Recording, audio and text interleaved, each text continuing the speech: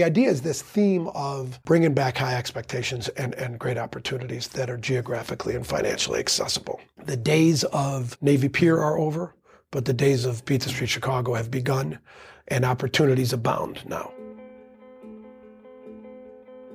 We can endure anything and adapt and pivot and change. Wrestling gave us that ability. I would say nothing in life has impacted me more than the things wrestling has taught me in terms of self-reflection, resilience. Toughness. Some guys have it, some guys don't. Adversity, 100%. How to pick myself up and be a man after I failed. And everything that has shaped my life and where I'm at today would not be there without the values and basically the lessons I've learned through the sport of wrestling. For me, wrestling saved my life because it allowed me to focus and channel my energy. We're fortunate if you wrestled, because if you wrestled, natural talent helps, but it's 5% of the ingredient. It pales in comparison to heart and technique and effort. It humbled me, taught me humility. Nothing can humble you more than wrestling. I think it's the learning to adapt, right? You learn how to adapt, you learn how to solve problems. You know, if I look back at my time I spent wrestling, if they gave me one thing more than anything else, it's mental toughness. Ladies and gentlemen, welcome back to the Wrestling Changed My Life podcast. Our holiday break is over, and we're back with a new episode. It's Mike Powell, Executive Director of Beat the Street Chicago. Before that, he was a Hall of Fame coach at OPRF, just outside the Chicago city limits, winning multiple state titles for OPRF. Hope you enjoy this episode, folks. We'll see you next week on Wrestling Changed My Life. Peace! Coach Powell, welcome back to the podcast, man. Great. Really feel lucky to be here. It's incredible what you guys have been doing here. I mean, we're at the Beat the Streets facility here. This was self-funded, $2 million, all private donations. And yeah. I remember we did our first interview here. This was bare bones in here. Now it's like full-on facility. You guys have outgrown it a little bit too. Yeah, we had to rent an office next door, so our office is now our tutoring room. So this the 180 engineering classroom that we're in right now is full to the max. So we're spilling over into the other room. It's a good problem to have. Nice. Our vans are full. Our facility's full, and it's quiet now. Only Morton Junior College is here, but if you come here at 6 o'clock tonight, there'll be hundreds of people. So how many kids, not just in this facility, but in Chicago, you guys working with now? We will serve well over 3,000 this year. And we're trying not to grow. So this year is about organizational excellence. We hired a bunch of people, make sure they're learning their jobs well, but it's hard not to grow. People want to be involved, and we've got a lot of momentum. So we just added a new major location at Tri-Taylor University, or at St. Ignatius. Okay. So they bought the bank across the street from there, and we're very close to their program. You know, they got our best girl, Gigi, and we're very close to Coach Sanchez and his team, and they come here and they train with us. So nice. We'll have a kids club there. We'll have an off season there. It'll be pretty cool. So they bought the bank across the street, like, and turned it into a little facility, or what? Yeah, the huge weight room for the football, all athletic teams, whole rowing thing. We did a whole tour, and then the wrestling team's going to get the basement. We found a very generous Beat the Streets and St. Ignatius booster who's going to help with the build out, and it'll be great. I mean, St. Ignatius is the Harvard of Chicago. Mm-hmm. You know, it's the pinnacle. So to help our kids get to a place like that would be really special. And if they don't, you know, Phoenix Military is right up the street, Chicago Hope's right up the street, so we're really close to a lot of the programs there. And you guys just put up a new mural. I know it's been up for about a month or two, but public dedication coming soon. We'll do a video of it before we head out, but tell us a little bit about the mural. So the mural we're really excited. It was a much harder undertaking than I thought it was going to be. But Justin Hames came on from Elmhurst, and he really made it happen this summer. So he was driving to people's houses, meeting with them in their living rooms, looking through pictures, scanning pictures. So it's from about the time Chicago wrestling went from being like Irish and Polish Catholic, to predominantly brown and black. That's when we started searching for the history of Chicago, mm-hmm. essentially. We want our kids to walk into the building, see somebody that comes from their neighborhood, that looks like them, who they can relate to, who's gone on to do great things in the sport, who's gone on to get college degrees, who's gone on to become what we call a life champion. And, if you see it, you can be it. And so the goal there is to create a kind of a new and an old. So Mr. T was an all-stater, third for Dunbar High School, I think 1974 or something. Seriously? Yeah. Maybe 73. He's up there. So do you I'm connected to a guy who's connected to him, so I'm trying to get to him to get an invite to come to the mural celebration. So it would be cool. It would be really cool if he was. Wow. In his Instagram bio, it says footballer, wrestler, and pitier of fools, or something like that. Actor, footballer, wrestler. But so he says wrestler. Wow. He was a bad dude, like legit bad dude back in the day. To be third in the state, is that was 2A, so they were 1A, 2A. They were 2A. That's legit. So that was Ernie Thompson was the coach at Dunbar then. He coached Ozzie Porter, Doc Townsell. I think Eric Wetzel went there. So some great guys. Ozzie Porter and Doc Townsell. Richard Townsell. He wrestled at Northwestern. Ozzie wrestled at Eastern. Ozzie was a junior national finalist. And obviously Rich's son Gabe wrestled for me. So I'm real close with those two guys because they came in and beat up on me when I was in high school. So my high school coach said, "I got this kid. He's wild, but he could be good. Would you help him?" Right. And I was 300% better in February than I was in November because of those two guys, and they worked me. So I have a lifelong relationship with them. But back to the mural and how this relates. These guys are from Dunbar. They're from the South Side. Doc, I think, grew up in LeClaire Courts. I know Ozzie from somewhere in the South Side. And they were a bus ride away from having access to the Mayor Daley Wrestling Club, which before USA Wrestling Forum was like the Penn State of freestyle wrestling. They won like 10 or 11 AAU national championships in a row. They had umpteen Olympians, world team members, world champs. So you could walk into Navy Pier. Before it was Navy Pier as we know it, it was a big field house on the end of the pier. There was a boxing ring, a basketball court, and a couple of wrestling mats. You could sign your name on a piece of paper and work out with NCAA champs, be coached by Terry McCann, NCAA champion, or he was an NCAA champion, but he's an Olympic champion. And so that's, if you were a city kid and you were ambitious, you had a home, you had a place to go, you had and so those guys grew up there and they were good. So the history of that mural is all these guys that came up in the Navy Pier, in the Mayor Daley Wrestling Club. So that's where Ernie Thompson brought his guys. That's where Greg Brooks brought his guys. My guy, Norm Parker, was my head coach at Oak Park. He coached at Lakeview before he was at Oak Park. So he had a Puerto Rican Olympian, a guy named Carmelo Flores, who became a mentor of mine. Wow. Carmelo grew up going there. When Parker got to Oak Park, he would take Johnny Jura and Tim Obrachta to Navy Pier. These guys became, John Jura was Tbilisi champ. He's a total stud.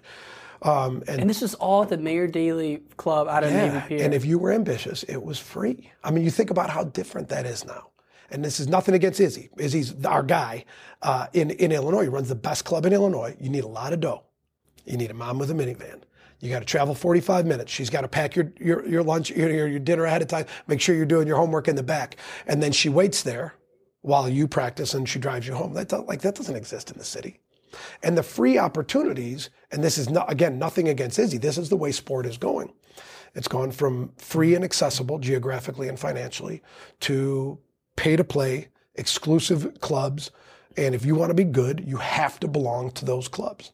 And, Joey Gunther traveled an hour and a half from Libertyville to work out at Oak Park when he was in high school. I was going to say, what you just described is like every parent I knew growing up, their mom would take them wherever they needed.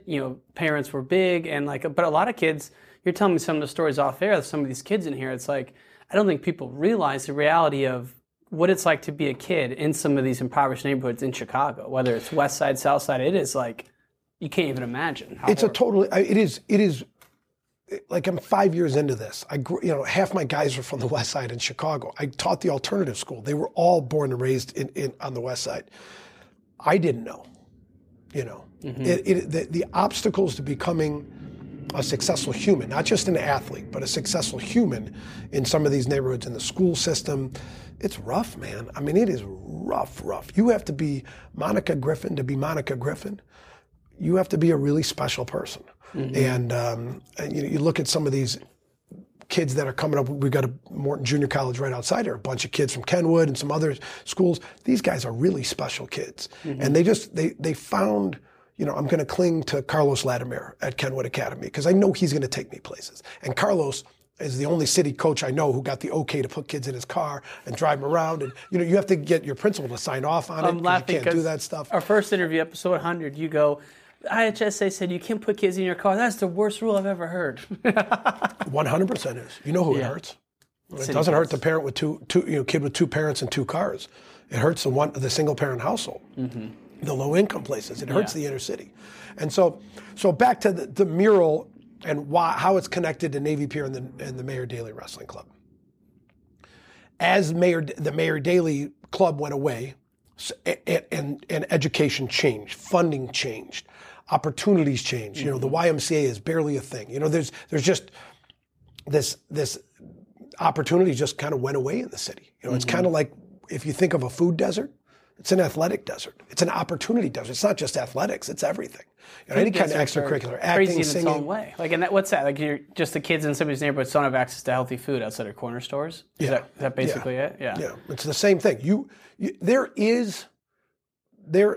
There are opportunities to play sports. They're just not very well done. Mm-hmm. In fact, most of them are terrible. And so, and I'm sure there are groups out there that I don't know, so this is not a blanket statement. But as those dried up, what you saw is the Mr. T's, the Doc Townsels, the Eric Wetzels, the Ozzie Porters. Walt White was third in the state for Harlan High School. I got to tell you the story before I finish this other story. Him and his teammates would take the bus to Woolworth because it was the only place with a scale.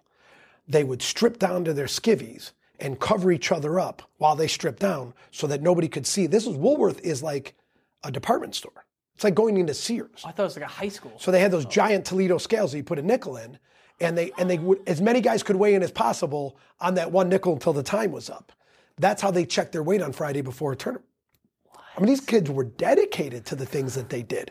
Now, shooters ride the bus, shooters ride the L. Kids aren't allowed to ride the bus anymore. People are afraid to take public transit. It's just, so there's just this combination of like lack of resources, lack of good coaching, and that's changing very rapidly. Some great coaches in Chicago now. But so what you have is this kind of hotbed in the 70s and 80s. They had the city would have multiple place winners every year. They had state champs, everything else. And then there's a period of about 15 years where outside of Bowen and a few, at Lane Tech and a few programs that had really special coaches at it. You just kind of dried up. Yeah, you just don't see it in the history books anymore. And so the mural brings a lot of those guys back to life, right? I mean, you look at this. Yeah, and we want our kids to know this is possible in the city. We are doing it. It's not possible. We're doing it in the city. Yeah. We're going to have, every year since in the last 5 years, since kind of the rebirth of Beat the Streets, we call it, the city's teams have gotten better. The overall wrestling has gotten better. We're not quite producing super high-end guys. We had a couple kids losing the blood round, a couple place winners last year. But you'll keep seeing that, teams will be better and better. Chicago hopes can be very good in the coming years. Brother Rice has some great kids of ours. Iggy's got some great kids of ours now. Lane Tech's getting a bunch of kids. DePaul Prep's getting a bunch of kids. Phoenix has a couple of our kids. Lane Tech's a huge school. And I got a call from the back of the yards coach, a text from the back of the yards coach. He said, "I've been doing this for 15 years. The first time I've ever had a kid walk up to me first week and say, 'Coach, when does practice start?'" So, you guys are doing it. And you look at where it's come in 5 years, it's unbelievable. The growth you guys have made, the organization, and even looking at Fargo this year. I know you guys are building life champions, but you guys had 2 Fargo champs, All-Americans. Had some with 31 kids, more importantly. In Fargo. Yeah, we had more kids than most of the states. Right. So and you got 1,200, 1,300 USA card holders here. Yeah. That's got to be the biggest in Illinois by far. I think we're the biggest USA wrestling club in the country. Let's go. I love to hear that, man. And again, we grew very quickly, and now it's really about excellence. We're bringing in a lot of young coaches. We've started this thing called Coaches U. One of the things I realize is I'm thinking back to when I was 23 and I graduated college. I thought I knew everything, but I didn't know squat. Mm-hmm. And Niall Collins schooled me very quickly. There was some really important moments that he had with me that were very humbling. And I just think about my growth as a as a coach, and I think about all the guys that fell off because they didn't have immediate success or didn't have the skills. And I was one of those guys that didn't have it. Luckily, I surrounded myself and had some great mentors like Niall Collins, but I surrounded myself with really good people. But what we're doing now is we have 14 young coaches in this Coaches U right now we're meeting bi-weekly. And we're talking about executive function. I'm talking about using your calendar, planning ahead. As basic as that, all the way up to like deep and meaningful life impacting relationships. We're going to do a whole session on sports psychology because despite the fact that some of these guys wrestled in Illinois, most of them are college wrestlers, they're still not very good at teaching, sports psychology, and a lot of them don't have a very good hold of it. So there's a lot there where we're going to try to accelerate these guys. We've got Alex Magical, you just met Justin Hames. They're up at Avondale, they're killing it up there. But the goal is to put dynamite guys that really are growing up in the kind of vein of Mike Boyd and Alexis Rivera, Johnny Vega, some of these guys that we have that are dynamite men and coaches. So you guys kind of organize it. You have this main facility here. You have these different sites throughout the city. Then you have like a site captain for each location. These are the coaches you're mentoring. But then you also have all of this enrichment and like this classroom stuff that I don't think people realize. Like what is who's the guy from Northwestern you just signed? Lemke. Yeah. What's he doing here? Like, so what is like the enrichment program in the Life Champions? So Adam wrestled for me. He's like 6'7". He's awesome. Played football at Northwestern. He was one of the favorites to win state as a senior heavyweight, but he broke the growth plate in his toe, and we held him out because he had already signed with Northwestern. So that's his background. He's been running a nonprofit down the street. So we've been meeting, and we're waiting to get big enough to, we basically created this position for him. But he runs the classroom after school. But he also runs the organization and the support of what we call our 360 kids. So filter down from 3,000 kids all the way to about 90 kids.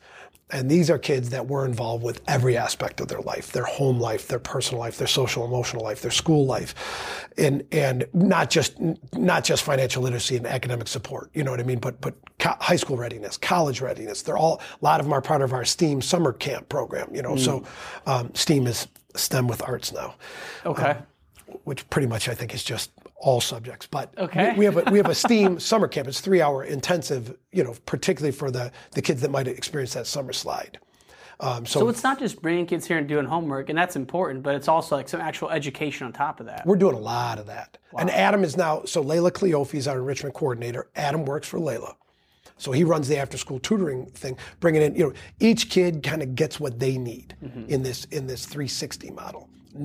There's no way to like scale this, because every kid is different. We have 9-year-olds, we have 22-year-olds. Cam, who was on, I think 23 or 24, he was on with us. Obviously, Duggan is his main guy now, but we're in regular contact with Cam. We want to make sure Cam is set up. We want to make sure he's happy and healthy and productive at 28. Yeah. And so to succinctly tell you what we do is very hard, we do a lot of off the mat stuff. We have a Life Champions Academy that meets 10 Sundays a year and does an enrichment workshop. And then we all eat lunch together. And then we have an elite level clinician come in and do an elite level workout. So the kids are here for 5 days.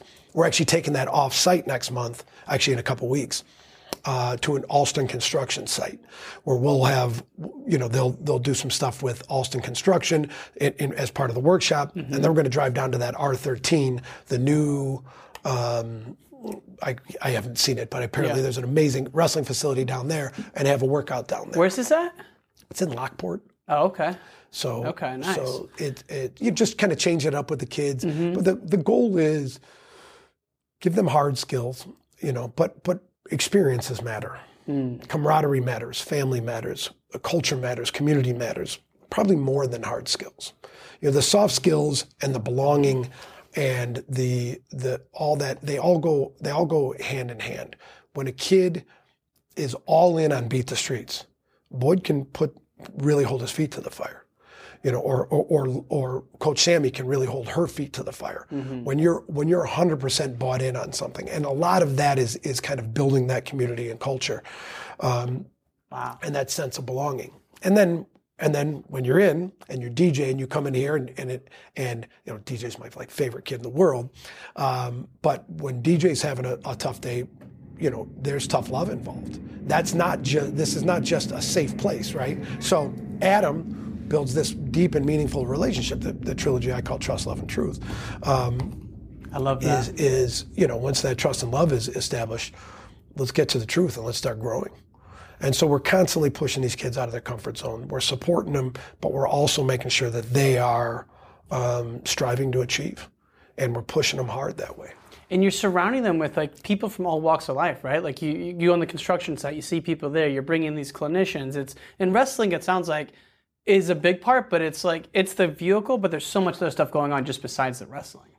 I mean, it's like crazy to see some of the programs. I mean, you go to your website or just follow your Twitter, it's like all these updates are, it's like just, you guys are pushing the envelope here, the Life Champions program, you have the enrichment people. It's just amazing to do that. I mean, thanks. It's awesome. We're working hard at it. We're kind of figuring it out as we go. But this after the national duels this year, we got to exhale a little bit. We had our gala, and then we had the national duels, and we spent the next month gathering our numbers and our, you know, what we call in the nonprofit world metrics. You know, how do you measure how kids are, you know, lives are being impacted, and it's profound. I mean, it is profound. You're talking about hundreds, you know, many hundred kids whose lives are being, you know, permanently altered. It's crazy though, because if anyone knows you, like you did this at Oak Park on a much smaller scale, right? You're picking up the Colemans, you're picking up these guys and like really exposing them, taking them to Fargo, taking them hiking, and then now you're doing it with so many more kids. You got people under you. I mean, the amount of staff you guys have is crazy. I mean, you got coaches. I mean, I was telling you, one of my buddies was like, you youth coaches, you can't get a youth coach anymore. They're working for Beat the Streets. We pay them. And that's great. That's what I'm saying. They're like, they're paying these guys. We pay them, good. we train them, and then we hold them accountable. I love that. You know, I think there's a lot there. But what was it like we're growing and we're learning. You know, when I got into this over 5 years ago now, almost 6 years, I knew what I didn't know. And so I went after Kathy Yen. I asked these board members, Paul Carberry, Tom Johnson, these, you know, starting board members who were, you know, just instrumental in teaching me about business, about, you know, Doug Baum has taught me as much as, you know, anybody. He's the guy that funded this place, but just talking to him about real estate, about how he ran his business, talking to Paul about, Paul's run multiple businesses, he's a private equity guy. You know, so I've learned a ton. And Kathy obviously has taught me a ton as well, and she's been an amazing partner. What was the state of it when you first got the call? Hey, what was your first introduction to Beat the Street Chicago? My first introduction was Dan calling me for a clinic that got canceled. I brought a bunch of kids. I think it was Dan. It was one of the Dans. But I brought a bunch of Oak Park kids to a clinic that had been canceled. Nobody told us. They said, would you come do this with us? Show the city kids. And I told our kids, like, we're going to do this. This is our way of giving back. You know, we're going to go train these kids. And we showed up and there was nobody there. So I was like, these guys are morons. And, you know, so and that's nothing against Dan and Dan are great friends of mine. But it was just a hodgepodge group when I actually took over. So how'd you go from going to the clinic, you show up, no one's there, the gym's locked, we've all been there, and then like a week later, you're like, hey, I want to be executive director. No, that was a couple years later. Dan Willis called me and said, would you join a board call? And I had just told my wife that I was looking for a new challenge in the sport. So this was like, oh, okay. So then I got on a call, a bunch of coaches like arguing and mother effing each other, and I got off and I'm like, Dan, I'm out. This is ridiculous. And he said, just come next month, just one more call. And so I ordered Nonprofit for Dummies. I showed up with a bunch of questions, some of which they had answers to, some of them they didn't. And at the end of the call, I just said, hey guys, if you'll make me the executive director, I won't take a salary. And, but I think we can really build something special here. But I need carte blanche to bring in some good people. This is not going to be a wrestling club. It's going to be a nonprofit, you know, charity-run organization that happens to produce a bunch of good wrestlers. So that's such key, because like it's not just like a guys club or now a girls club with all the wrestlers. These are people like that aren't even sometimes involved with wrestling, and they just want to be a part of a nonprofit. I mean, of your office staff, are those all wrestlers or no? No, we actually don't. We we purposely don't go after wrestlers. We want people with business acumen. Adam's a different story, right? He's a graduate from Northwestern. He's a great dude. Mm-hmm. And most of our people are wrestling people. Pat Martinez is great. But I think the crux of it is just finding the right people who are in it for the right reasons and get that this is more than a wrestling club. Mm-hmm. You can be great at wrestling and be great at life, and the two are not exclusive. They actually go hand in hand. They just both need a lot of attention and energy. Mm-hmm. And there's a constant push and pull with that. If we're doing too much in Richmond and the kids aren't getting mat time, are they excelling the way so Boyd's, hey, I need these guys training, and Layla's, hey, these kids' grades aren't good. What do we do about that? So it's this kind of dance that we're constantly doing, particularly with what we call our high impact kids. It's a little bit bigger, double the size, and then our 360 kids is how are we serving them best in the needs that they want. And Boyd is Mike Boyd, who's the head coach for the men's team here. He's the head coach of the men's team. Dixon still involved? Dixon is not. He's Indiana University poached him. Yeah. So out of that, Dixon was with us during a really pivotal time and helped us grow and see what we needed post Dixon. Mm-hmm. And so we've made a couple of hires. We split his job into several pieces. It's much bigger now, but there's a Layla Cleofe is the enrichment coordinator, and Patrick Martinez, former world-class wrestler, is the wrestling coordinator.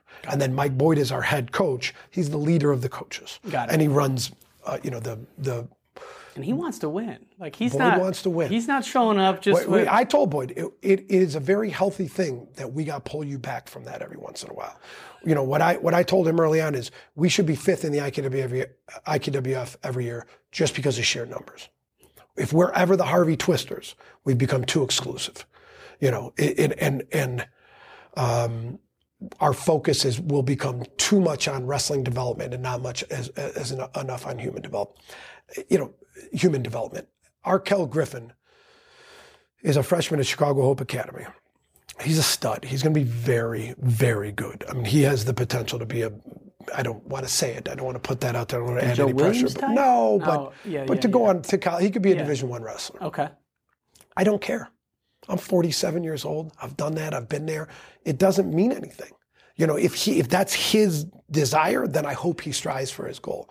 I want him to be a good person. I want him to be, we want him to be a productive person. We want him to get great grades. We want him to use wrestling to get into a college he otherwise wouldn't have got into because they really want him and they're going to stamp his application. If we can do that for Arkell, that's way better than winning state, failing out. How many of these guys do you know that are running around Chicago right now that were superstars, didn't finish college, they're working some job that they would rather not be working. We want Arkell to own his own home when he's 30 years old. It's crazy when you're coming up in middle school, you look at these guys at IKWF, it's like, and I don't want to mention any names, but there's like 4 or 5 that are coming to mind now. 3-time IKWF state champ, 3-time high school state champ, and you're like, these guys are going to be world beaters. And you just, for whatever reason, they didn't work out in college, they didn't even graduate. Then now they're doing something, right? So it's like that story is very common in wrestling. Yeah, you see that a lot, and I think probably all sports, but we know wrestling, so that's what we relate it to. But it's like, do you think you would have had that same perspective at Oak Park as you do now, or were you more on the winning then? Because you were still building. We did both. We talked a lot about character. We talked about how you treat women. We talked about how you live your life, how you're going to give back when you're older. We talked about camaraderie and dedication and giving your all to something. And so all those, the soft skills and the community and all that stuff, that was there. The culture was there. Do I think we emphasized too much on winning? Yes. Mm-hmm. Yeah. If I could go back, I think we actually would have been better if we focused less on winning. You look at Kale. I was going to say, do you think Kale does that? I don't think Kale mentions winning. Yeah. I think he mentions being great. I don't know, but I study him as much as I can. I think he's a sage. Oh yeah. I really do think he's absolutely revolutionary for our sport. And I don't know what's happened in the background. Go ahead. But the message the high school and youth coaches got in the 80s and 90s from Gable was so different than the message you're getting now from Kale. And the dominant coach at the time is going to set the tone for everyone. And Kale's message is, we've seen it, the few interviews he gives at nationals, the one last year, he's like, it's just a game. you know, and like I don't think Gable would have said that. No. You know? No, it was like life or death. Right, man, right. And know? like think about how much more tense you're gonna be if it's life or death. Yeah. So the sports psychology piece was a big piece for us, and we tried to have a lot of fun, you know, and we you know, wrestle free, and we used all the terms, particularly at the end of my tenure. I think there's kids that I could have, you know, Isaiah White, we sat out almost his entire year because he had to get his grades up. And it was like one of the first really hard lines we ever took. We probably could have like coerced and negotiated Kamal into being eligible his junior year. How good were those guys? We drew a line for that where it was like, I think this will be better for Kamal's life if we don't bail him out here. It was his doing, and I think it paid off. I think sitting Isaiah out Isaiah barely wrestled as a senior in high school. He was just murking people at that point? What's that? Was he killing people at that point when he did wrestle? Yeah, he was. I mean, he didn't have to try, but he was in the tutoring room. We had one-on-one tutors. He had ACT class. You know, it was. So we did plenty of that, particularly at the end of my tenure. But now it's a little bit more holistic. And I think our guys remember the moral, you know, the ethical stuff more than, and the community more than they do the wrestling. But I think I could have done a better job. So, you know, I think, but you guys did a good job of keeping the connection, because a lot of like guys will graduate from high school and they'll somehow get disenfranchised with their coach or their program, and they don't want anything to do with it. They don't want anything to do with wrestling anymore. They don't go back. Your guys, like you could ask them, whether it's Colin Rogers or Devontae Mahomes, these guys will do anything for you still. So you guys really put in that time. And like those guys are family to me, man. Yeah. I mean, I really mean that for life. And so, you know, that's what we're trying to create here. Yeah. I think that's what we are creating here. And, you know, Boyd has a bond with a lot of guys like that. Sammy our Barrientos, our new female head coach, she's connected with girls very deeply, very quickly. So I think, you know, Alexis Rivera is very close to people. Vega's got his guys. Alex has got his guys up north now. So I think that's happening here too. It's harder to do that on a grand scale when you're not their high school or youth, you know, you're not their only coach. Right, right. But I mean, the stories that we're getting from kids speak to something really powerful. And then, like, let's say like you're a kid who like lives up by me on the north side. I literally live across the street from Lakeview High School, and so I'd be at the Avondale location. Do they get to come down here and see this facility ever? Oh yeah, they're invited. We had a match day on Saturday. Okay, so a bunch of them came down. They organize rides. You know, if we have to, we'll send a van for them up there. You guys got a van right out there, man. We got two of them out there. This is like a standalone. Like the next is just like getting dorms, like a boarding school for these kids. It's on the agenda. Is it? So, not for the kids. Yeah. Anyways, I've got some grandiose ideas, but my favorite part about all this is that just like knowing like how you've progressed your career over the years is so amazing. Like, I mean, not in like the accomplishments are one thing, but this is like what I'm thinking of is I listened to our first interview when you were running the alternative classroom. Yeah. And you pretty much had your own curriculum. You had a pecking order on the board. Yeah, alpha to beta. And like if someone wanted to challenge, they had to fight. I mean, like this is the kind of stuff you've been doing for years. I mean, this kind of just you always look out for these kids that don't have anyone looking out for them. And like, you know what I mean? Like when I was at school, the alternative room, like no one even went there. It was like off limits. You didn't want to go there. And you were like taking those kids in. Yeah, so I mean that's how'd you get involved? That's what we're trying to do here, and this is back to like kind of my evolution. My journey in Beat the Streets has been the most I've ever grown. You know, it was almost like the beginning of my tenure as a head coach in varsity. I just learned so much in the first 4 or 5 years. Wow. And really, it's a challenge to how do you scale what was happening at Oak Park? How do you scale? You know, we could just function here in this facility, but we would miss, how many neighborhoods in Chicago? A lot. And so we're in 31 locations this year, and 29 of them are in the city. And not all of them are high impact sites. Some of them are just seasonal. You know, some of them only have 15, 18 kids in them. But what we're trying to do is exactly that. We're trying to find any kid that wants to better themselves, that wants to belong to something. Yeah. And push them to become to build themselves into somebody that they wouldn't otherwise recognize. But even if they're not at this location, they're at one of the satellite sites, they have that coach's stamp from you guys. You can't just spin up something on your own without coming through you guys and running it, right? Right. It's probably more tightly controlled now than it ever has been because quality matters. If you come out of Mike Boyd's practice or Alexis Rivera's practice, that's what Beat the Street should look like. If you're a young coach and you're running a site and you're not at that level, you're going to be pushed until you are. And so, but there's no like, we don't start practice late. There's no like coaches with their shoes untied. Nobody sits on the wall. We don't like, my rules at Oak Park are our rules here. Boyd, adopted all those rules. He runs a tight room. He's the standard, right? Sammy's the standard now. And the expectation has to be set, has to be citywide or as close to it as we can get. You're not just going to create another Mike Boyd. Right. But the goal is to run every site in a very similar curriculum, same warm up. We end with a life lesson. We do all of the same things in all of the same locations with the idea that excellence can be scaled, that excellence can exist in the city of Chicago, that it doesn't have to just be romper room kids wrestling in their socks. It can be really, really high quality programming.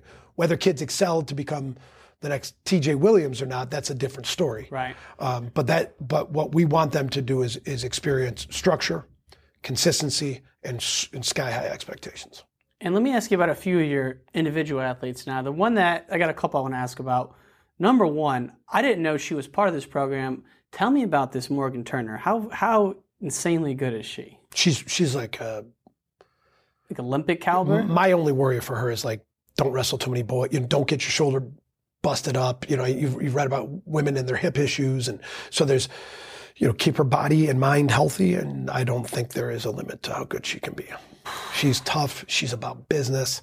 She's humble in the right ways. She's incredibly well. She's coachable. She's just a really cool kid. And I think the best part about her is, she was great when she got to us.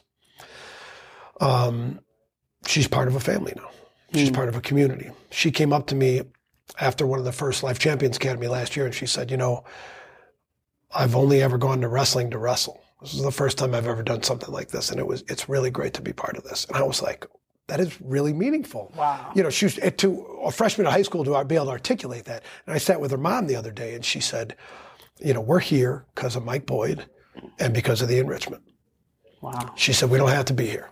This has been great. And her brother, Nori, was an all-stater as well, had a great career, and he's at North Central now. I mean, she's going to be so good if she's not already, where she's not going to have anyone to work out with in the state tournament and all that. That's what she works out boys. You really? She's just... if she wrestles the girls' state, it's a joke. We'll be hoping. But she's a world champion. We'll be hoping that she doesn't hurt people. Yeah. No, it's I had someone reach out to me like 2 or 3 years ago when I was just on the top of my lungs talking about Kennedy Blades, and she's great. But someone goes, there's this other girl coming up in Chicago, Morgan Turner, and like, look out. Yeah, and she's a special kid. Another one, also a girl. No one in the wrestling world's going to know who this is, but Monica, who, man, like every time I've been here like probably once every year and a half over the past couple of years. I've seen her each time. I saw her at the duels we did, not the national duels, the Beat the Street City duels. I now see that she's now off to college. Man, that's the kind of stories that I love, that this girl literally, you guys found her, she's in wrestling, now she's off to college. I mean, how's she doing? I want to check up on her. She's killing it. She's getting paid to go to school. So they found her some athletic grants, and she was number 2 in her class. But she's a great example of kind of the path to becoming a life champion. Monica's the first person in her family to go to college. Mm-hmm. She left a gaping hole in that home.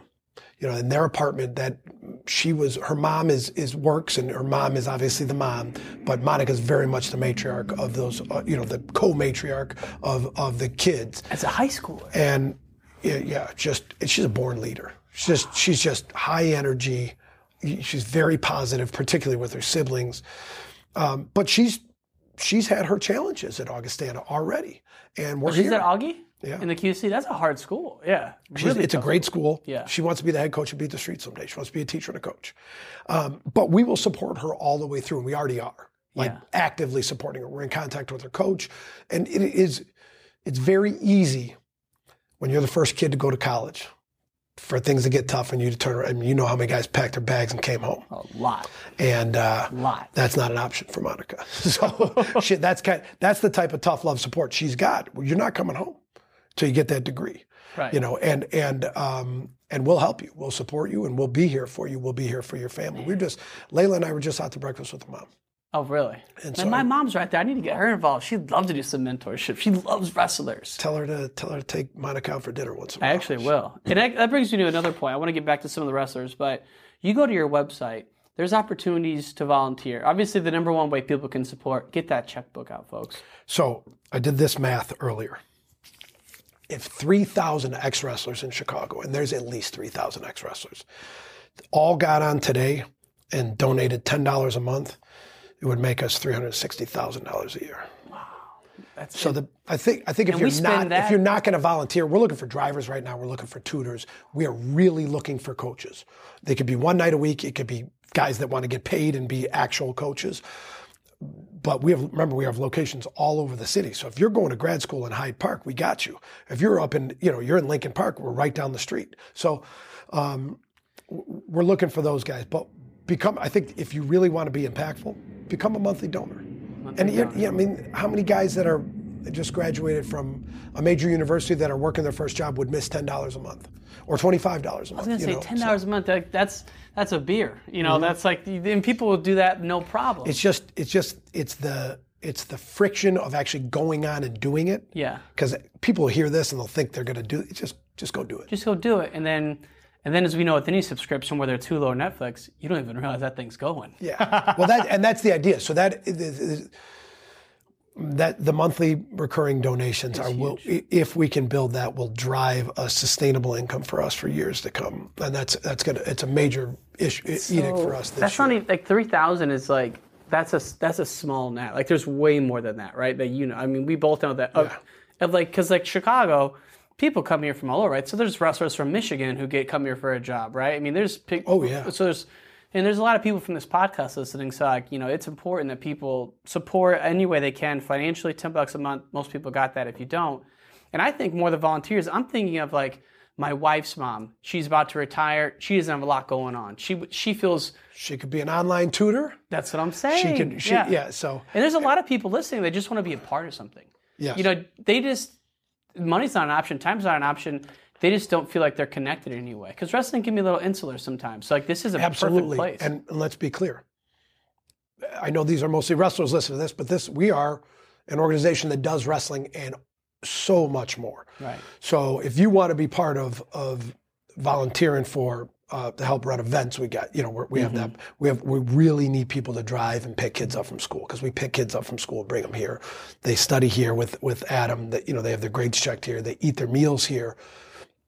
Some of them do their wash here. Then they practice, and then we drive them home. It's literally from 3 to 9.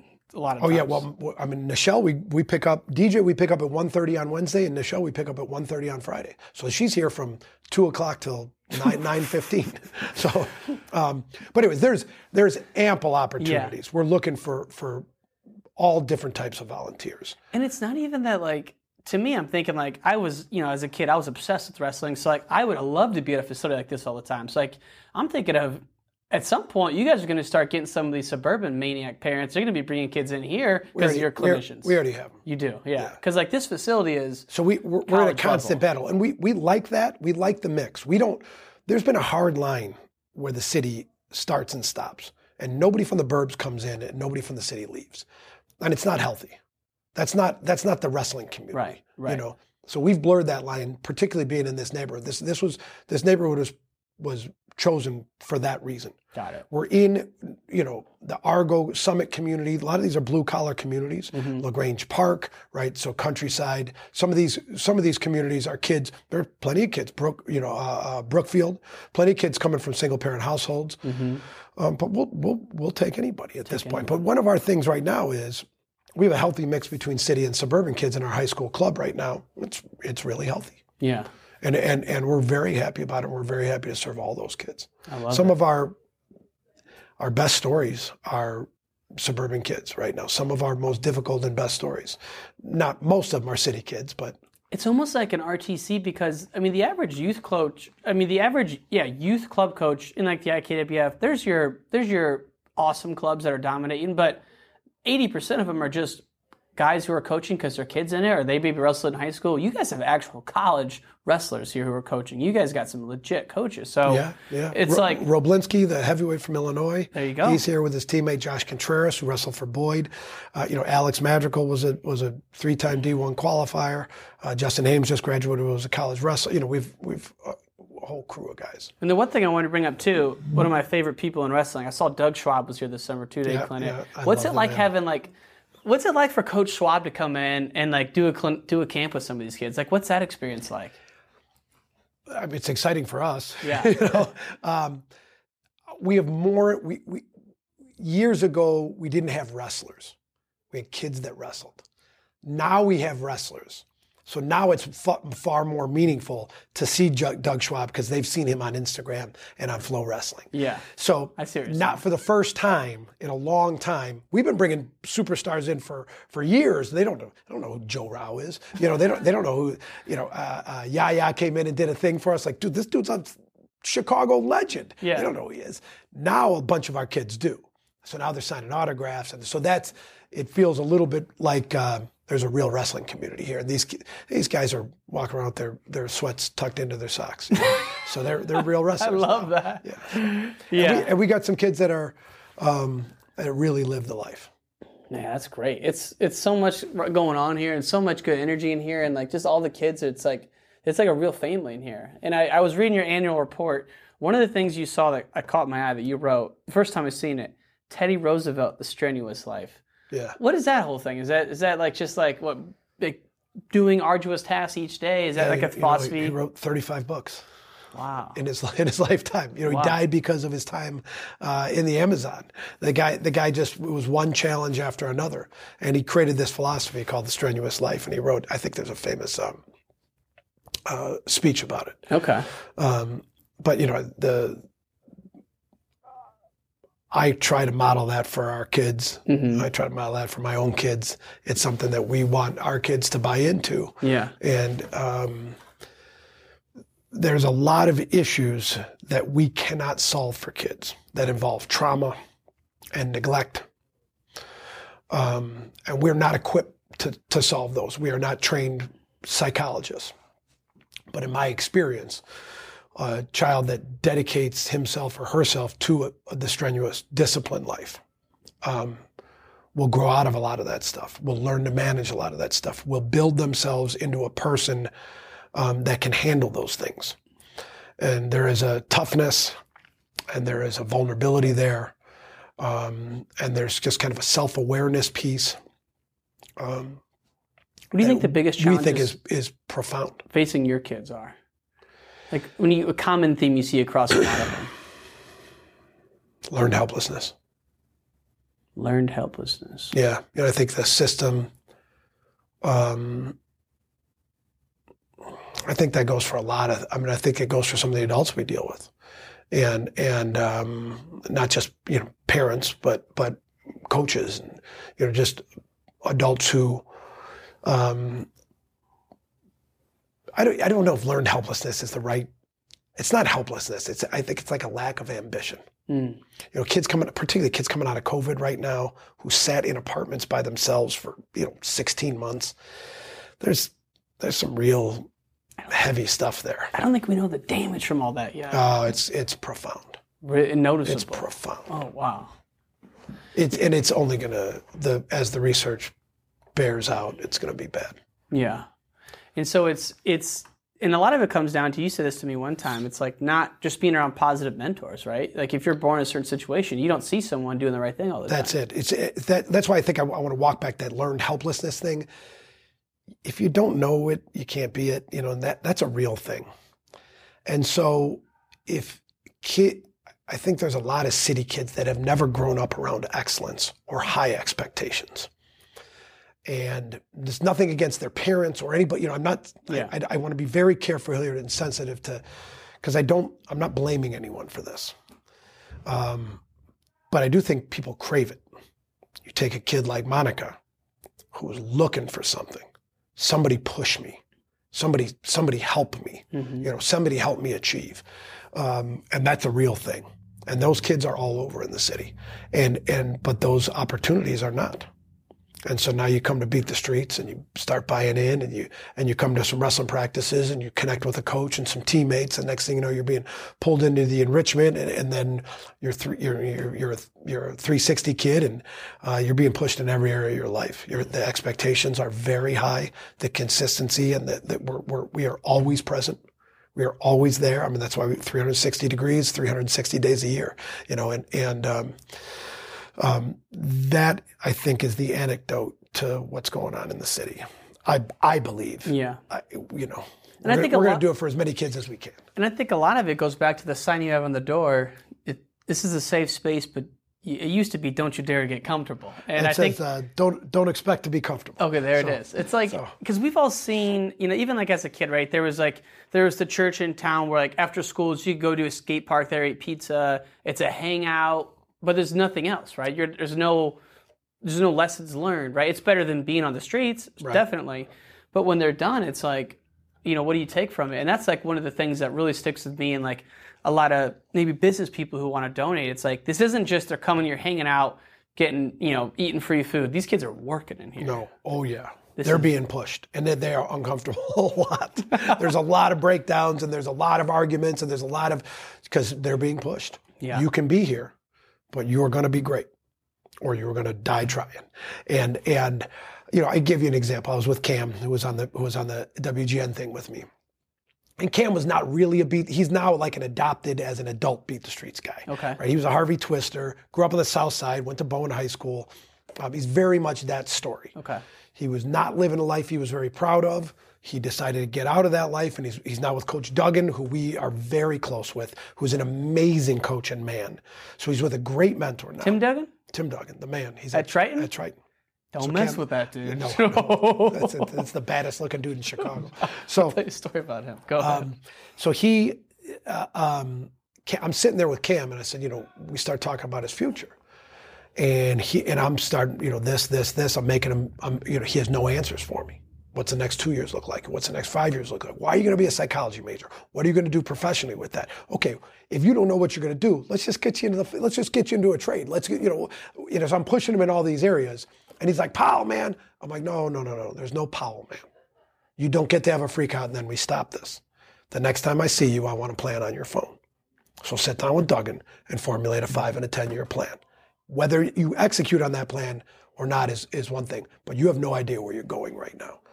And on the way, I drove him and shoot him Devontae. like that, hit him straight like that. That's how we do it, man. I mean, that's the truth part, right? The trust, love, and truth. So it's the most important one. So on the way to Triton with Devontae and Cam, after he had a little time to reflect on it, he goes, Powell, I'm going to do that. I needed that. I'm going to do that. Wow. So then I turned to Devontae, and he said, you're going to ask me the same questions, aren't you? I said, I want to start talking to you about what does this look like? And Devontae knows what he wants to do now. He's in fire sciences at Triton. He's going to get his EMT, and he wants to be a Chicago fireman and a Beat the Streets coach. So perfect. That's a good life. Man, that's a great life. Yeah, I was hanging out with a friend of mine who's a fireman, and like the time off they have, and like the best part about it is not the time off, not the flexibility, not the money. When you're working, you're hanging out with your buds. Yes, dude. Bunch of like-minded dudes lifting weights. I would kill to spend 24. I'm in a office by myself making cold calls. I'm like, what I would do to be around a bunch of guys in a firehouse just hanging out. Like, it's a great deal. And if you develop a skill, some of those guys are in unions on their days off. I mean, some of those guys are making real dough. They got rental properties. They got side jobs. Those guys are hustling. So. Yeah. Man, we could go on and on about all this stuff. I think it's just so cool what you're doing for Chicago. It makes us proud. We're both proud of Illinois. Thank you. You're taking people out to Fargo. I mean, you and Medlin got the whole Fargo Kings started. Back in the day that's Medlin. That's can I wrap up the Navy Pier mural story? Let's do it. Yeah. I'm in no a rush. I am. Our gala this year is on the top of Navy Pier at the offshore rooftop. And so we're going to kind of the whole theme of the year is what used to be, what went away, and what we're bringing back. Mm-hmm. And so part of that mural is Monica and Devontae and Cam. So there's modern day pictures up too. But the mural celebration will be some modern day guys and a lot of old heads that'll be here. We'll bring some donors in, some board members, Summer Corps, who lent us the money for our TIF funding. They're going to come here and do a ribbon cutting. Our alderwoman is invited. So get the politics going. Yeah. And the idea is this theme of bringing back high expectations and great opportunities that are geographically and financially accessible. Wow. The days of Navy Pier are over, but the days of Beat the Street Chicago have begun, and opportunities abound now. And so it's kind of come full circle.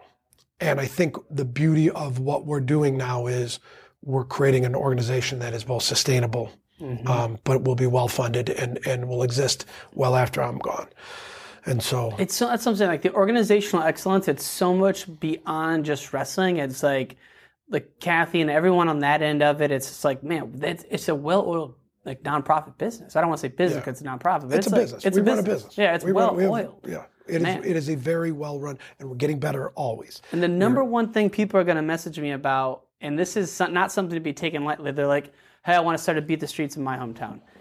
I like your message for them. What is it? Basically, hey, start by volunteering at a local club maybe, right? Because like starting at Beat the Streets is no joke. And I know Ben... It is way harder than you think it is. Right. And we are very protective of the name and the brand for good reason, right? Because there were some nefarious folks out there before using the name. So it has to be a character-first, child-driven organization, child-centered.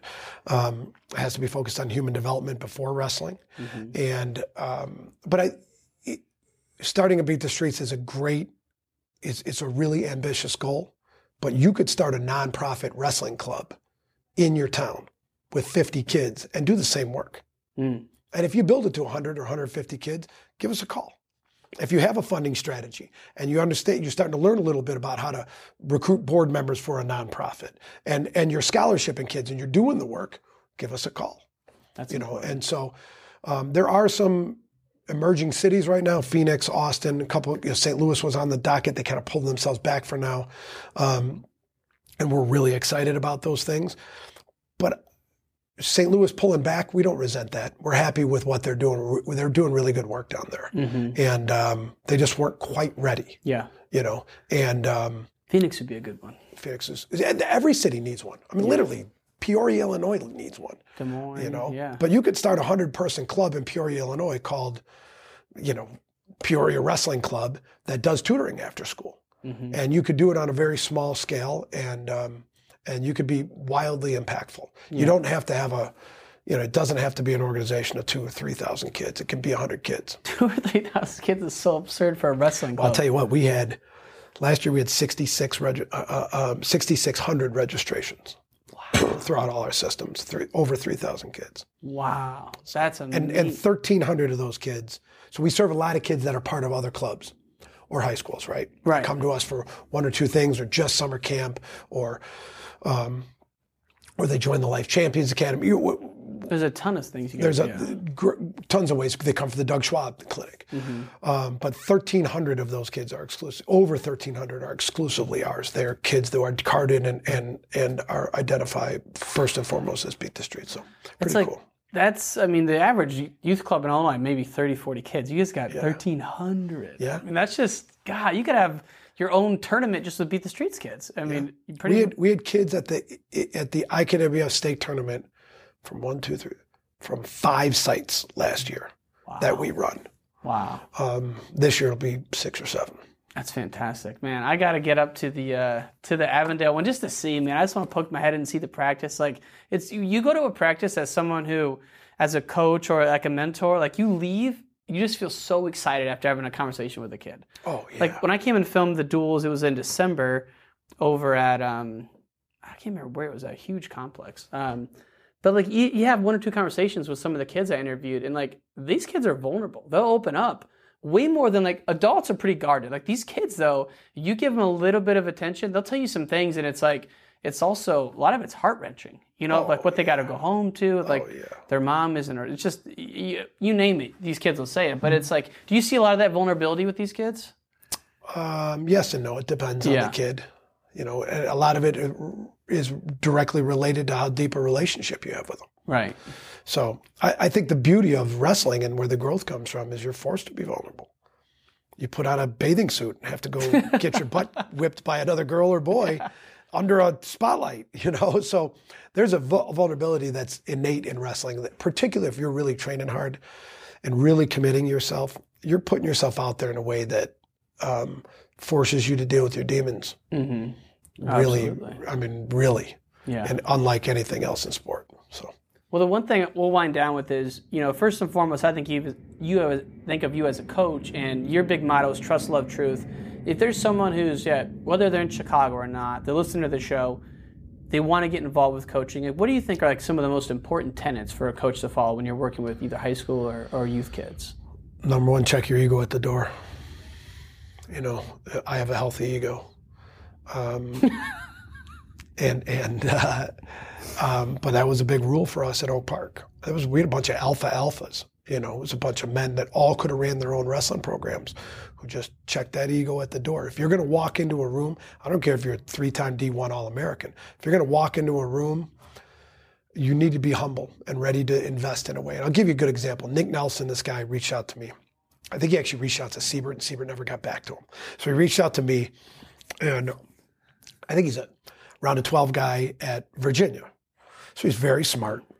He ended up being Alex Madrigal's coach, Jay Renteria's coach, Tony Madrigal. He ended up being absolutely instrumental for us. But he didn't need any kind of limelight. He just came in and was just like, can I grab this guy and go in the corner with him?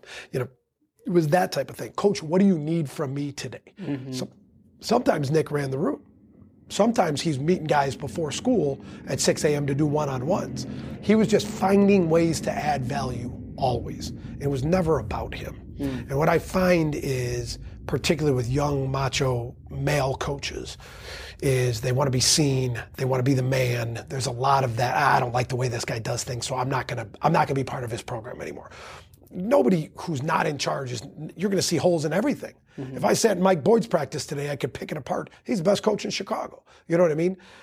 Because we're critical human beings, right? Yeah. But if you want to be impactful and you don't have any of that and you're just there to add value, you'll find ways to add value. And if you're a twice a week guy, pick 2 or 3 kids. Just make those guys yours. Ozzie Porter and Doc Townsend changed my life because they showed up 2 days a week to Oak Park's wrestling room in 1993 and 1994. I am forever in debt to those men. I would have never gone to college. I would have never graduated college without those men. Now, there's a lot of other men that were part of that journey too. Those guys came with no agenda. They came, they whipped me, they talked me up. They came, they whipped me, they talked me up. And it was, that's who you want to be as a coach. Now, if you want to be a real coach, that's a different story. But if you're talking about walking into a room for the first time, just be humble and find ways you can add value. We've all seen those coaches where they start coming in and then they don't like what's going on, so they'll develop a little faction of kids, and next thing you know, they're breaking off, starting their own club, and it's just I hate that. That's the worst. So I watched Niall Collins coach I was with him for 4 years before I got to be head coach, and I didn't agree with a lot of what he did. And now I look back and none of that really was important. The things he actually taught me about being a real coach, he sat me down once and said, "Are you ready to be a real coach?" And I'm like, "Coach, what the F are you talking about? I'm a D1 All-American, and he, that's what I was thinking in my head. And he says, real coaches show up half an hour early. They clean the room. They stay late and they talk to kids. They drive kids home. You're here 3 minutes before practice and you're gone before I'm done talking to the team. You're not a real coach." And I was just like, oh, I'm like, he was right. Yeah. It changed me forever. Wow. I was the first guy in the door and last guy to leave from then on. And, there's 100 lessons like that from Niall. So you can learn something from everybody. Niall never wrestled. That's crazy. Half the time he wouldn't ask me to show moves. Within a little while, he let me do a lot of the technique. But I had to push him on it. Hey, let me show some stuff. Come on, coach, let me plan practice. And he'd say, "You're not organized enough," or "You're not ready," or, okay. And so he just, I learned so much from him. he helped me really develop. Can you imagine being a wrestling coach without ever wrestling? But it kind of reminds me of something. I don't know who put this on Twitter. It's like you take like the top 5 college football coaches, like Dabo Swinney, Nick Saban, and like you give them like a mid-major wrestling program, like just knowing they would hire the right people, like they could run the shit out of it. You know, don't get me started on that. Really? Well, here's the deal. So, I mean, my high school wrestling team was raising between $80,000 and $100,000 a year when I stepped away. We ran a real organization. We started at 501c3. We had a nonprofit. We had a board. We had heavy parent involvement. We built a community. You look at, and then I went to Beat the Streets, and I've learned so much about how to really run an organization, right? Mm-hmm. And you look at these coaches, and they get hired because ADs don't know any better. They just hire a great wrestler who went after college and went to the OTC or worked at an RTC. They've never had a real job. They don't have executive functioning. Mm-hmm. These guys be given jobs that they are not set up to be successful on. And so, this is not, I'm not angry at anybody. I'm not criticizing anybody. If I was the coach of a Big Ten program, I would go find somebody who can run a great organization and can fundraise. I mean, NIL now has completely changed the game, 100 times more than the RTC did. But now you got to raise money for an RTC, you got to raise money for an NIL. You have to run an organization. You need to raise money to go find a great director of operations so you don't have to do that stuff. Yeah. You have to do. So there's all these things that these guys need now that the college coaches, basketball coaches have. Yeah. That's Coach K had it. Oh yeah. John Wooden had it. This idea that you have to be an NCAA champ to run a program. I think Tony Ursulin's a good example of that. He was a good college wrestler, but not elite. I think he runs a really nice program at Purdue. And yeah, I think he's a good coach, and he's very organized. But I think he is the model where we need guys with really high level executive functioning and some real skills. Go work in the business world for 10 years. Half those guys, if they came and lived in your world or my wife's world or the world that Kathy came from, or they would have a very steep learning curve. Yeah, just like managing like an email calendar is like like stuff like that. That's why we're doing this with our young coaches. Yes, it's 50% of the coaches is executive functioning. Because man, if you are not planning ahead, if you're not looking at your calendar every day when you wake up, if you're not looking at your calendar a month off, if you're not thinking about your season, if you're not organized about that, you're not going to be a very good coach. Yeah.